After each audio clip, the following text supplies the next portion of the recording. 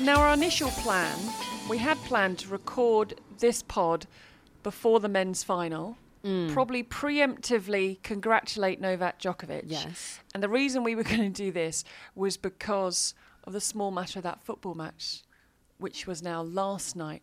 Basically, again, our schedules, they aligned once. They've aligned once in, 2 years? I think? It's sort of ridiculous. I mean, at one point each day, we saw each other swapping ends of the grounds. So you were moving from centre to one, and I was swapping from one to centre. So we would just, hi, bye. We just were at opposite ends the entire time. We were like, there's a window, then something comes up, as it does in tennis, and things move around, and then we're rushing off, and we've got to get here. And so the plan of recording on the Saturday changed, and then with the football last night we were rushing back to respectively watch it, and now it feels weird after everything that happened with the football that I've sort of forgotten the tennis. No, it was a busy day, wasn't it? I did feel bad that we had talked about potentially pre-recording a bit on Djokovic getting 20, because Berrettini has been so good, and it is it is sort of disrespectful as much as it's also realistic. It is a little bit not great, but I don't think we're the only ones who are sort of talking like that. And I think it was sort of tongue in cheek, wasn't it? I think if we'd actually recorded on the Saturday, we wouldn't have. We would have said we believe he probably will, because we both tipped him at the start of the tournament, but that was probably about as far as we were going to go. And now we're sitting here on Monday lunchtime, and the football seems to have sort of overshadowed everything. Wow. I mean, it's just, that does happen in Britain. I mean, it does, doesn't it? I remember driving back from Wimbledon yesterday. Everyone was kind of rushing to get a train, go to a friend's house, be with people to watch. For people thinking, what are you talking about? To watch England against Italy at Wembley in the final of the delayed Euro 2020 championships. And driving back, there were no cars on the road. It was quite weird. And then as I was walking from my house to my parents', where everyone had gathered to watch it, and we got pizzas and we were ready, you could see all the televisions and all the people gathered in their front rooms. And then it goes to penalties. And the boys' school had sent an email saying, due to wanting everyone to be part of this occasion, that they could come in late for school. So no, I didn't tell the boys this, because then they'd be like, great, so we're going in at like 2:00. And I'm like, no, you're not. And they could also wear football kits. Nice. So they could wear England and Italy football kits. He's only got a French one, but as it's blue and Italy wear blue, so I just sent him in his French kit. Close enough. Like, in you go. So I thought it was close enough. So they went to bed about 11:30 last night. So I'm not sure what they're going to be like at around 6:00 this evening, but they went in fine in their kits. But it's just, I think it's that emotional release that you get after a Grand Slam anyway. And then you add in that final at Wembley. And I'm a bit like, that kind of, Well, it was a long day, and a long day for a lot of people who were at the tennis, including Matteo Berrettini. He found his way to Wembley. There must have been choppers involved, because that is not a journey you can do in that sort of time.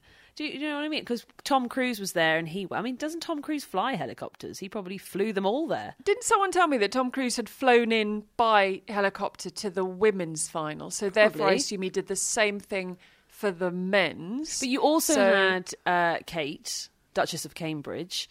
She was at the men's final, wasn't she? And then she went to Wembley. So she was not in Tom Cruise's helicopter. In my head, in my head, you've got Tom Cruise flying a helicopter with Kate in there, Matteo Berrettini, and he's doing all these stunts. You know, there's somebody dangling off the back, and he's diving down. He's like, oh, we're going into a mountain.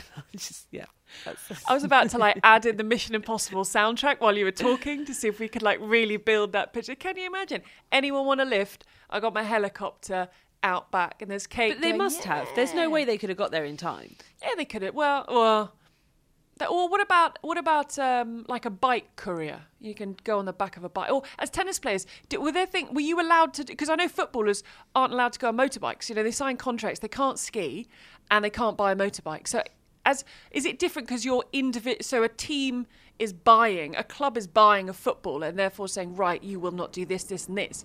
But I imagine as a tennis player, there's no kind of restrictions on you. Yeah, rubbish being bought by somebody else. You're then just owned by them, aren't you? Which just is not ideal. No, tennis players do what you want. A lot of them sort of avoid that stuff, but do what you want. It's up to you. You only ruin your own career, don't you? But what a roller coaster of emotions for Matteo Berrettini. I mean, building yourself up to the Wimbledon final, something he said he couldn't even really dream about, being out there, taking that first set, fighting as hard as he could. Djokovic wins. You do your media, and before it even sinks in, you're at Wembley, and then your side on penalties, because everyone kept missing their penalties, are European champions. Yeah. That's a day, isn't it? I definitely think he'd be pretty exhausted, for sure. But I mean, if we talk about his match, like his tennis was so good. I mean, you couldn't really have asked for anything more from somebody in their first Grand Slam final. I mean, even before that, just getting to the final, the fact that he was turning up and everybody was saying he's the favourite to come through the bottom half, get to the final, including me, I was saying it. But then he just did. He's never been to a Grand Slam final before. He's only been in one semi-final. So to actually just be the favourite, have some nervy moments, scrap through, play some great tennis, get to the final, and then actually just sort of get on with it and give Djokovic a really good go. He didn't crumble. He didn't do anything really wrong. Of course, there are elements of his game he could have done better. To beat Djokovic, you pretty much have to be perfect. Those are the requirements, and he was a little bit off at times, but at times he really nailed it. So it was really good fun, I think. I'm glad that the crowd really enjoyed it. I think we'll see him in more finals. I think that's what we also saw, the gap that is still there. And I think this gap, it's sort of a twofold gap. The gap between Djokovic playing at his very, very best is still stunning. And also, they just haven't... The people coming up against him now in the latter stages of a Grand Slam, the semis or the final, just haven't been there before. So they're dealing with all that kind of stuff. There were nerves there from Djokovic because he's now got this goal of the calendar year slam. Can he make it the Golden Slam? So there is pressure on him. There are nerves there. We've said, haven't we, that the person, not necessarily at the Olympics, but at the US Open, say, the only person that probably beat him, if he's playing his best, is probably himself. But there are nerves there. But the guys he's playing are dealing with a lot. They're dealing with realising a dream of being in a Grand Slam final and everything that comes with it, and then you've got to bring your best tennis against Djokovic, who is in his 30th Grand Slam final. So, I mean, gradually they will eat away at that. There'll be a second Grand Slam final appearance and a third, and they will start to deal with it, although he dealt with it well.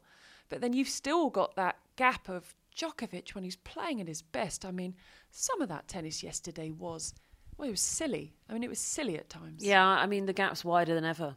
As far as I'm concerned, I know that Berrettini was up a set, and I know that Tsitsipas was up 2 sets at the French Open, but they still lost. Like, that's the thing, is that, I mean, we were having this conversation the other day. I mean, how far in the lead do you have to go to be the favourite to beat Djokovic? Tsitsipas was 2 sets up in the French, and we probably had him at 50-50. What, so you have to be 2 sets and a break? 2 sets and 2 breaks? Do you have to be at match point? It is absolutely absurd. Isn't that crazy that Tsitsipas 2 sets up in the Roland Garros final was still only 50-50? I mean, I remember us talking about that, and I remember thinking that at the time. It's crazy, isn't it? That is still how we think. It's like Serena now for me when she was dominating. It's the same, as in if Serena turns up and plays 60%, she wins the slams, and it's the same for me for Djokovic. I don't think he played. He had patches where he played really well. I mean, that 4th set was amazing, but it was, I mean, it's not like he produced like all of his matches through the Grand Slam. He didn't produce a Grand Slam performance that we've actually seen from him before. I don't think that was his best tennis all in all, but he still won it. And I think that he individually now, because we haven't had this in the men's game for a long time, because there's always been a few of them at the top, and you've always had Rafa on the clay. And I actually think that he individually now is head and shoulders above everybody else, which has never been the case. Federer is slipping a little bit, and Nadal, well, I don't think we can really write him off until we see how he turns up to Roland Garros next year, because this year he got tired and he was a bit done. Will that just continue? Is that just an age thing that's just going to continue to happen? If it is, then Djokovic is going to be the favourite there as well. So there's just a big distance. There's a big gap now, isn't there, between him and the rest of the field? And there will be a big gap soon enough between him and Federer and Nadal when it comes to the amount of Grand Slams won. How much from looking at him, do you feel Federer has slipped, or can you not judge it because he just hasn't had the weight of matches? It's difficult, isn't it? I mean, it's a 6-love set. That's the concerning bit. That is not something that Federer would ever accept. That is, he went out with a bit of a whimper. It wasn't. He didn't go down fighting. That's the concerning bit. Not that he lost. You can see how he would lose a match. He's not walking in as the heavy favourite. He's walking in as a contender who hasn't had many matches. So I don't think losing is really a big deal. I think if he'd have just lost, it would be sort of like, okay, well, he needs more matches, and he didn't do well in Halle, and that was unfortunate. He really needed to get. If he had won that tournament, he would have had those extra matches coming in, and that sort of thing. But yeah, it was just sort of the manner of it was really, really quite interesting, and also the way that he played in the rounds before. I mean, he managed to win some matches that were kind of on the edge there. The errors that were flying off his racket, it was out of control at times. I think, and we always look at stats, but it was his first 6-love set at Wimbledon. First time he's lost in straight sets at Wimbledon since 2002, Mario Ancic. And something like it's his second 6-love set of the 21st century. I mean, it's not something that happens. And interestingly, I can't remember, I think it might have been Leon Smith or maybe Pat Cash, who we were alongside, said they thought at the end of the match, when they come out and they put the microphone out for the winner, so Hubert Hurkacz to speak, they felt there was a quiet word in Federer's ear, almost to say, would you like to say something? As in, is this going to be your last time here? Because it's not normal that they'll go and speak to the person that loses. Do you see what I mean? Oh, wow. Maybe they know something then. Wow. Or maybe they just... okay, do you think right now, here, Monday afternoon, Wimbledon's finished, are we going to see Federer? If he's fit and healthy, are we going to see him next year? Or do you think his tennis career will be done? I really have no idea. I mean, you could see it either way. I think... I don't know. I think he'll give it another go. I think he will. Yeah. I think we'll see him next year. But honestly, I could not be surprised if there's an announcement in the next couple of weeks. To be honest, you just don't really know, do you? Because I mean, he wants to be winning slams, or at least competitive for winning slams. I don't think he just wants to be playing and winning a match here or there. Like that's what he wants to do. So it's just about whether or not he believes that he can. So we have all three of them on 20. Wasn't it the first Grand Slam title for Djokovic? Wasn't it something like 2008 in Australia?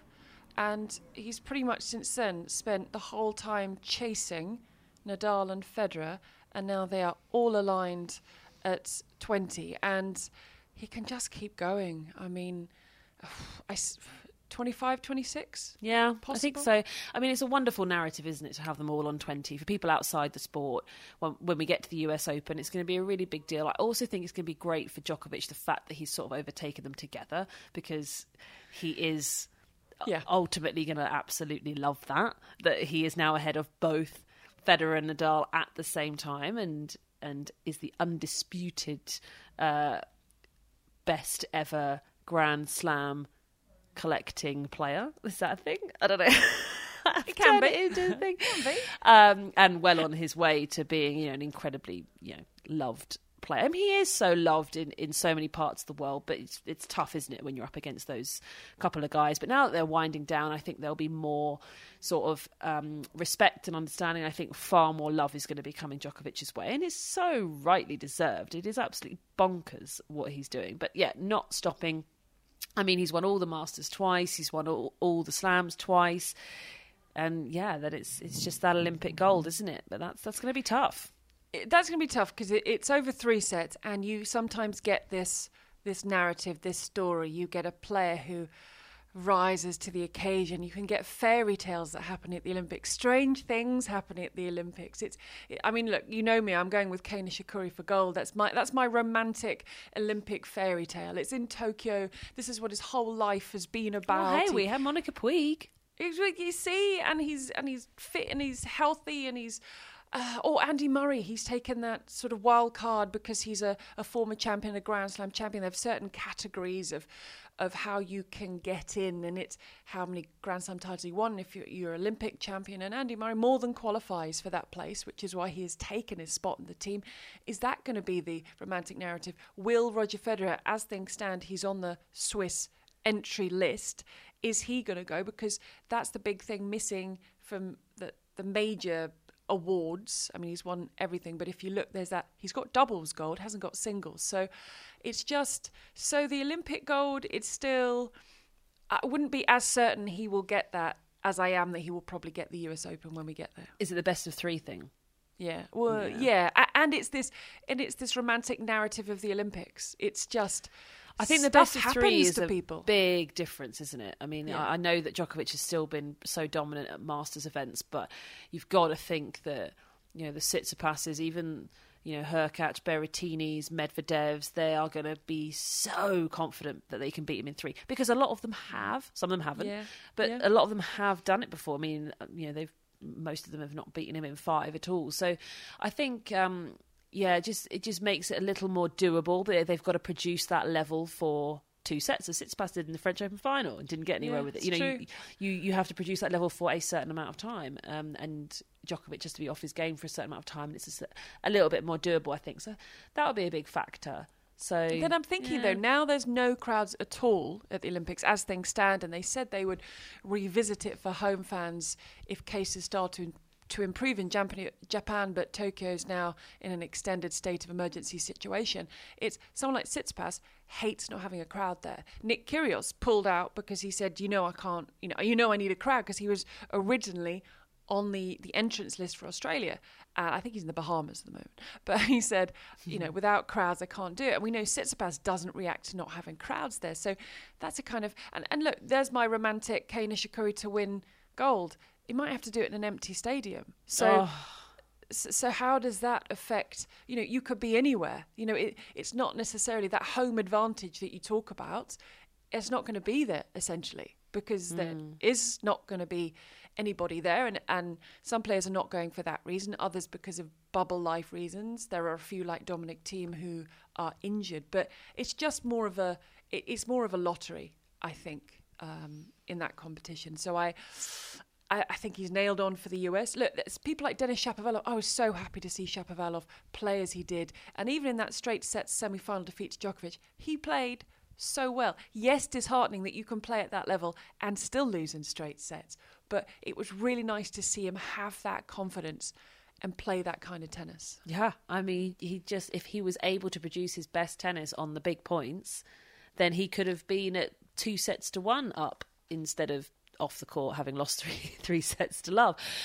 So he gave himself a real chance, and you just can't really ask any more of anyone than that. It just in terms of the way that Djokovic is playing, the level of experience that he has. It's like you're saying, it's all new for them, isn't it? I mean, and Shapovalov did so well. It's a new situation for him. He just got stuck in. He kept just throwing everything at him. I thought it was fantastic. I mean, I'm a huge fan of Shap. I think he's going to be awesome. I think he's going to win slams. I can't wait to see it. I kind of want him to stop rapping though. I did I'm not a fan of him as a rapper. Well, I did an interview on 5 Live, and it was in the it's in one of the shows when they're a bit more kind of, they like to have a bit of fun, and so we got on and it was talking about Shapovalov and his rapping, and I remember saying that it's really strange with Denis Shapovalov, because he's such a sort of nice guy, and you talk to him and then he's rapping about sort of chains and swearing and gangs, and there was someone on Twitter that said, I can't believe you're being so stereotypical about rapping. It's not all about blings and swearing and gangs. And I was like, no, but that's what he did. Yeah, that was the topic of his rap. Yeah, I wasn't being stereotypical. This was the topic of his rap, and I'm not saying it would be of all of them, but it was funny on the show. They just wanted to talk about him rapping, and I was like, please, can we talk about the tennis? I don't want to talk about the drip or the night But train. they do. I mean, they always love a bit of colour, don't they? So anything, whether it's Conta's baking or something like that, and it can bring people in, can't it? It can bring. One thing I noticed was how nervous Matteo Berrettini's parents were. I mean, his father was quite literally plucking the hairs out of his beard. He couldn't look. He was looking at, and his mother, and this went around social media. I think she was giving herself and the person next to her those calming drops. You can get this homeopathic rescue remedy. Yeah, I think she was rescue remedying the whole team. Yeah, she was. Outside of the bubble team. And you always got the feeling, I'm sure she wasn't, but you always got the feeling they were doing it like every change of ends, just like, we need to calm down, we need to calm down. More drops, people, more drops. It's homeopathic, we're it's fine. We're out. It's more drops. And I remember saying to Marion Bartley during our coverage, maybe your dad was different because he was your coach, but what were your family like when they watched? And she was like, well, I don't know if you remember my dad, but when I won Wimbledon, it's like I'd won some 15K tournament in the back streets of wherever. And I was like, okay. And she said, but her mum got very, very nervous and wouldn't always come to matches. And it was just, there was that sort of contrast between the two. But the Berrettini family were, wow. Another day is here, and you're ready for it. What to wear? Check. Breakfast, lunch, and dinner? Check. Planning for what's next and how to save for it? That's where Bank of America can help. For your financial to-dos, Bank of America has experts ready to help get you closer to your goals. Get started at one of our local financial centers or 24/7 in our mobile banking app. Find a location near you at bankofamerica.com/talktous. What would you like the power to do? Mobile banking requires downloading the app and is only available for select devices. Message and data rates may apply. Bank of America NA, member FDIC. So in stark contrast to that, we have sort of the Ash Barty group, they don't give anything away. She had her boyfriend Gary there, Craig Tyser, her coach, and I kept looking up thinking, they let out a huge roar when she won the title, beat Pliskova, but that whole team, Barty included, doesn't give you a lot, do they? Oh, I know. Stoic, aren't they? Yeah. And Craig Tyser, sometimes he just has sort of like a half smile on his face, and that's just sort of about it. But that's just so his personality. Even when Ash was just paying him just the highest compliments of saying that he's the best coach out there and I'm so lucky to work with him and stuff, he just sort of was like, cheers. It's just so funny. And I quite like the Karolina Pliskova in her post-match interview. Wanted to thank her team and her husband Micah was there and her coach Sasha Bayan, and I quite like the credit she gave to Sasha Bayan, because I think, and you don't know the backstory and the ins and outs of everything, but he seemed to come in for a bit of a rough ride when he partied with Naomi Osaka for the reasons that they know, and then he was with Yastremska and that didn't end well, and the start of the Pliskova relationship, she got double bageled in Rome, but I remember her saying in Eastbourne, this wasn't a quick thing, we're in it for the long haul, we're working together and we have a plan. And she said at the end, I owe him massive credit. Now, he did say before the final, I knew when she came back from 2-5 down in the first set of her first round match that she was going to be here 2 weeks later. Hindsight's a beautiful thing, but it's, I think he, and my dealings with him have always been nice. He's been polite. I think there must be something about him as a coach. He's producing results with player after player. Yeah, he's working at the highest level. He knows what's required on the court, and absolutely has brought out the best in Pliskova, because she was not in a good place for a number of reasons. And I know that we've talked a lot about her struggling through lockdown, but even before then, her game was really struggling. And I have to hold my hands up and say, last summer, I suppose, I was saying that I think that's it. I think her chance of winning Grand Slam title is gone. And that was because there was that sort of power vacuum when Serena went away on maternity leave, and there was opportunity. I say power vacuum. There was some fantastic players. I love that Kerber, phrase, power vacuum. Yeah, it was Kerber, Muguruza, Halep, but everybody was tussling around, and it really felt like the slams were up for grabs. And they do feel up for grabs now, in a sense, but particularly up until this Wimbledon, Pliskova had never done well at Wimbledon by her standards of being former number one in the world. She'd done better on the hard court. Eventually been to the final of the US Open. So I was sort of thinking about those hard court events and thinking, they are just going to be hoovered up by Osaka and Andreescu, aren't they, really? Let's be honest here. They are head and shoulders when it comes to hard court tennis above the rest of the field. And I thought maybe she's missed her chance. But, of course, Wimbledon, she really got it together well. We didn't have Osaka. We had a very injured Andreescu who, quite frankly, looked at grass like it was a different planet. She just went, what is this? Could barely play and lost fairly swiftly. So actually, things... in her half of the draw, definitely, opened up a bit more. But she played brilliantly well. I mean, against Sabalenka in the semis, I thought she was absolutely outstanding. Yep. She played some of the best tennis I've ever seen her play. Not only did I think that she'd missed her opportunity to win a slam, I also thought that we'd seen the best of her, and I take that back fully now. She was fantastic in that semi-final. It was more difficult in the final for her. It's a very different game style to play against, but she really showed Sabalenka in that semi-final, like, look, you cannot just come out here and just hit everything really hard. And I think that was really great for me because it shows everybody that Pliskova is not just a hard strike. She's not just a power hitter and a pop on her serve and I'll just roll through some matches. That she thinks that she has some good hand skills now up around the net. Some of the pickups she made up short were tremendous. And then taking Sasha Bayin, having him on board, clearly the tactics are working really well. And actually I felt like Sabalenka was shown up a little bit in that semi-final, as much as I loved her run and I love power tennis, as just being in that particular match quite straightforward and simple. And Pliskova was like, that's not good enough. I've been a world number one. I'm on my way to the final. You're going to have to do better than that. And Sabalenka wasn't able to. But I think that just shows the difference, because there are nuances between the power players. And I think you could really see that there was a lot more thought in the Pliskova game than there was in Sabalenka in that match. And I think it shows that she doesn't feel she's done yet by hiring Sasha Bayin, because I can't imagine he's cheap. And that's not a crass thing to say, it's an honest thing to say. She's investing in a very experienced coach because she wants to get the best. She's 29? I don't think I've made that up. I think that could be right.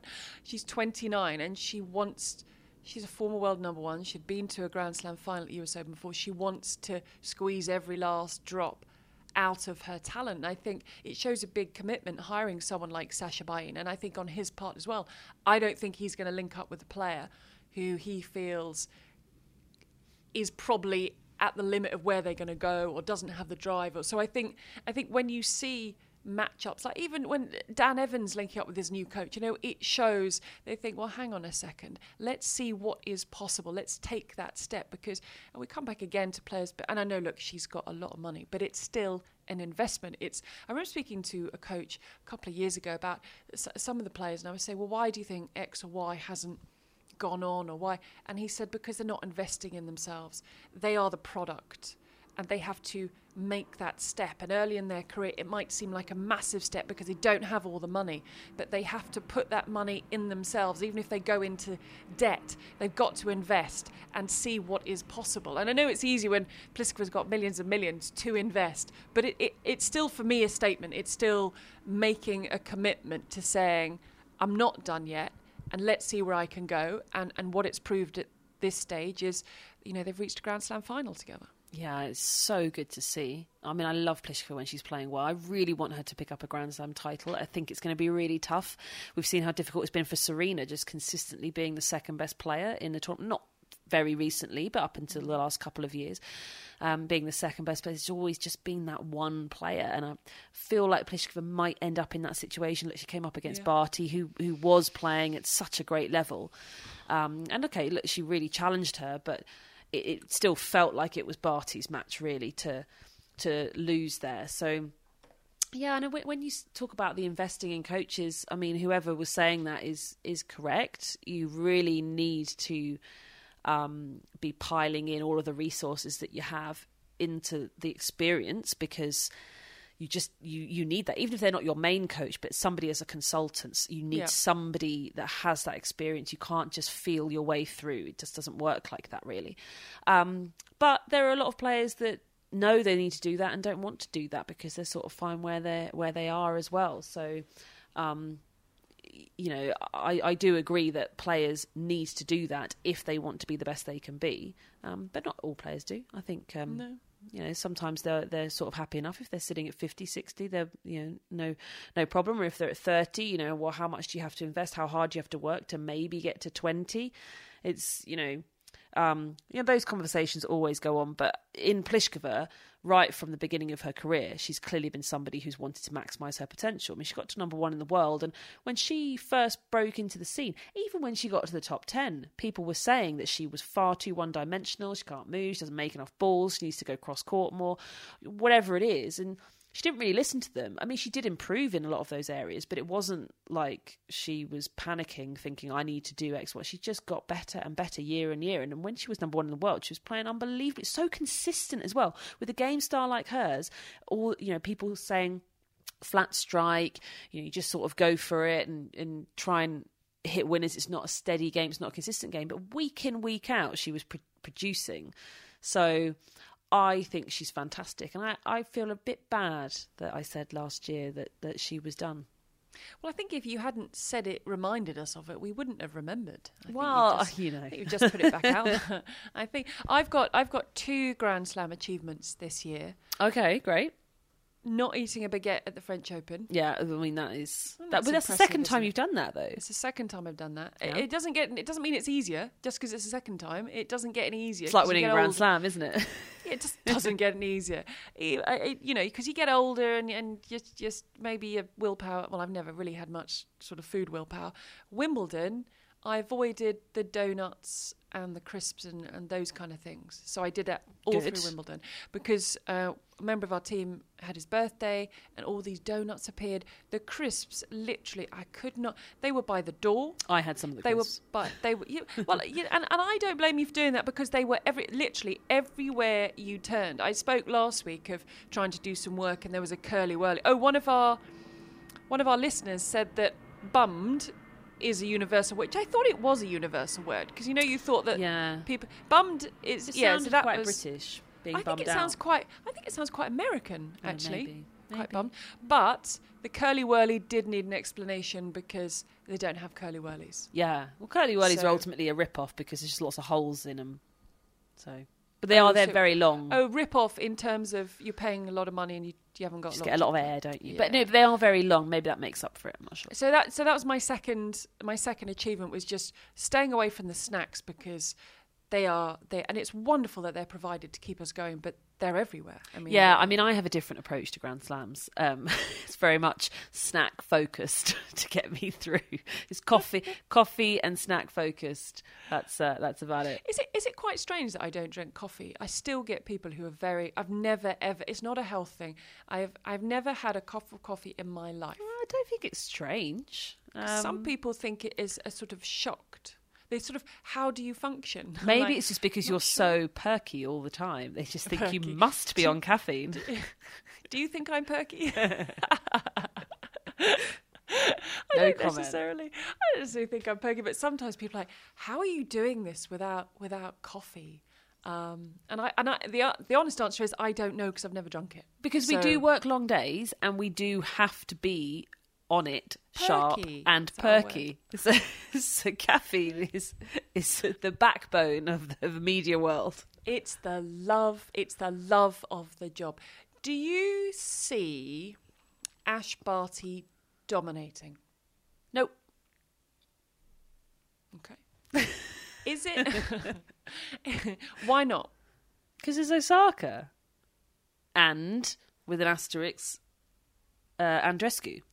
But no, Why has Andreescu got the asterisk? Because you haven't seen enough, or because she's always injured? Exactly. If she plays, she can obviously do some big things. So basically, because of the strength and depth, because you can throw in a Swiatek, and Sabalenka's finally made a deep run at a Grand Slam. So are you saying that Barty won't because there's too many other good players around her? No. I think. Look ahead to the US Open. It's not that far away. Osaka's going to be the favourite.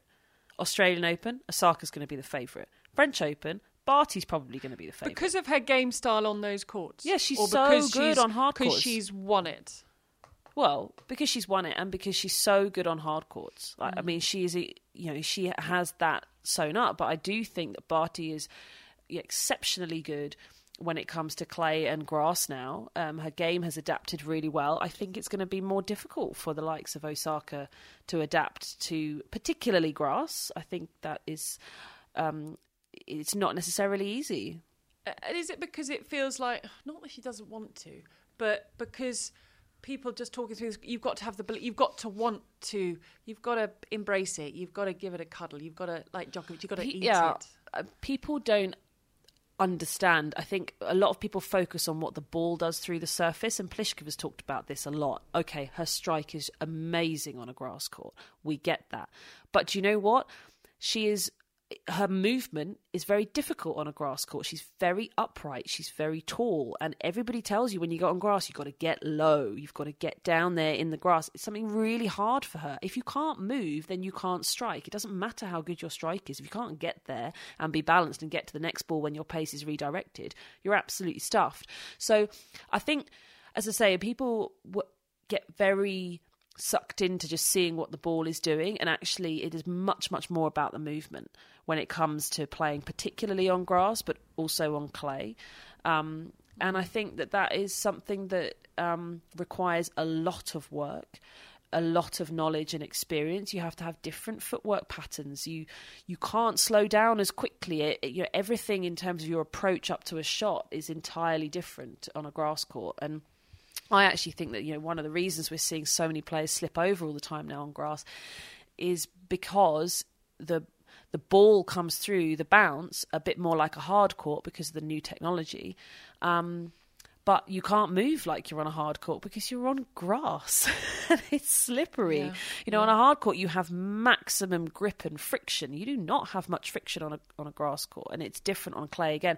So I just think that that those sorts of transitions are tough to make. And at the moment, for me, I think that the favourite for slams on clay and grass are going to be Ash Barty, and on hard it's going to be Osaka, with the exception if Andreescu could just play for a few months, then okay, she did so well in Miami, but if she could just get go. Because that is impressive. That was out of the blue. She'd barely played at all, and she makes a final there. It's absolutely stunning. We cannot forget about her, but she's not playing.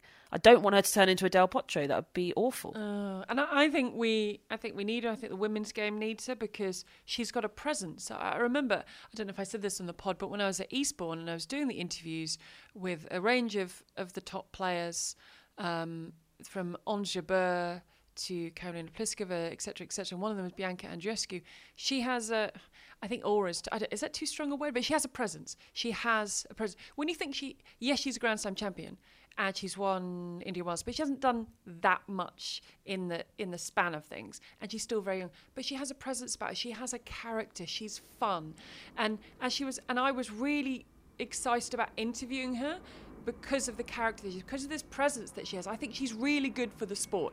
I think the way she talks, I think the way she plays, I think she's a great addition to throw into this mix when you look at the characters out there. And she's such a fighter. When you get her on court, even if her arm's hanging off, she's still going to the point where I literally can't continue. And she did say, look, I've got to think more carefully now. Everything I've been through, I have to be more careful.